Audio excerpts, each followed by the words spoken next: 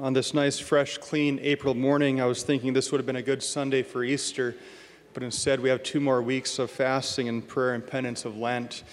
If it feels extra fresh and clean in the church this morning, special thanks to the dozens of people that came out to help us with our deep church cleaning yesterday. We had a lot of fun. In fact, we found 1 dead robin and a dead bat. So, according to our calculations, they've been there for over 5 years. They were a bit mummified, so no more diseases in here this morning. You know, the last 2 weeks, our gospel has offered to us what could easily be said the very best in all of sacred Scripture. Last week, we heard the wonderful parable of the prodigal son. It's been said by some that the story of the prodigal son is the greatest story ever told in all of history, not just in Scripture, but the greatest story ever told.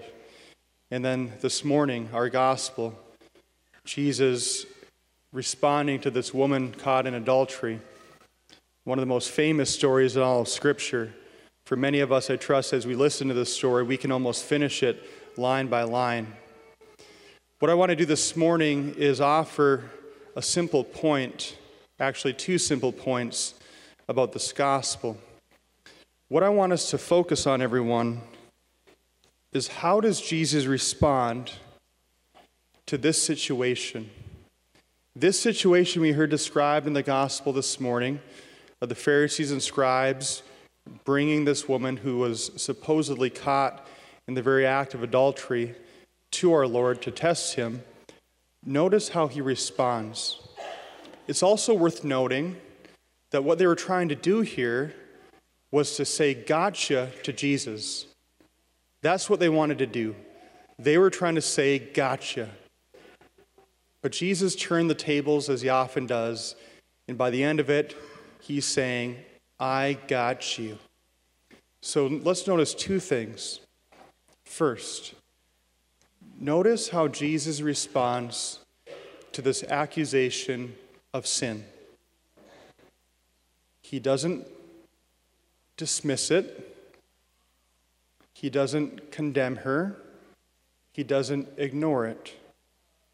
He doesn't turn away from it, which is to say that our Lord is not indifferent towards sin and just excuses it. But on the same token, but on the other side of that coin, he also doesn't condemn her. But rather, what does he do? He calls her to conversion. He calls her to change her life. If these accusations made against her are true, what he's calling her to do is a change of life. That's what conversion is. That's what he offers to us. But then notice something else about today's gospel. Notice how the Pharisees and scribes operated in bringing this accusation against Jesus. If you really study Old Testament law, it's been said that the sin of adultery, if you're actually going to put the person to death for committing it, you need 3 witnesses that actually see the act. Now, I don't know exactly how adultery works, but that scene sounds a bit strange to me. But the Pharisees and scribes, when they bring this accusation against this woman, they do so not in the same attempt that Jesus approaches this woman. Jesus was calling her to conversion.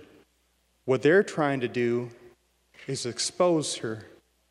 They're trying to expose her sin, to shame her, to say, look at this woman, how could she? And the way in which they do it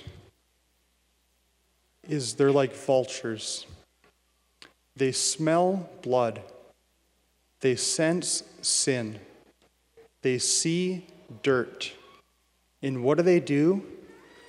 They hover and they swoop and they pick and they peck and they go after her. And we sit here and say, how could they? How could they? How could they hover and swoop and pick and peck? And I say to you, and I say to me, not so fast. We do the same darn thing.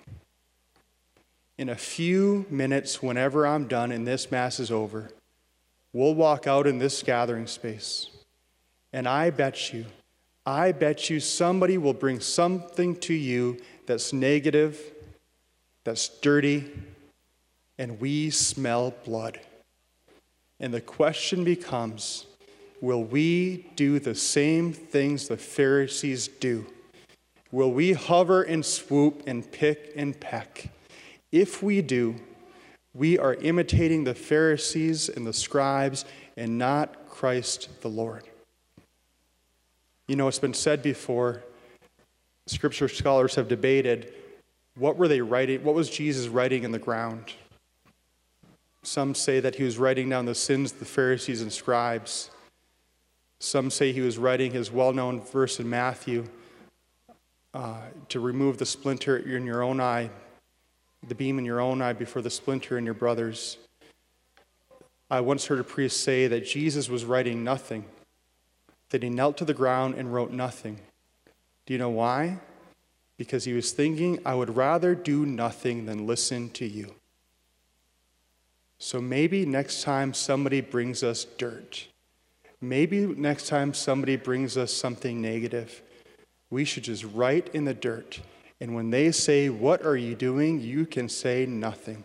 I would rather do nothing than listen to you. I would rather do nothing than listen to this dirt you have on this person. Because I will not imitate the scribes and Pharisees, but I will imitate Christ the Lord.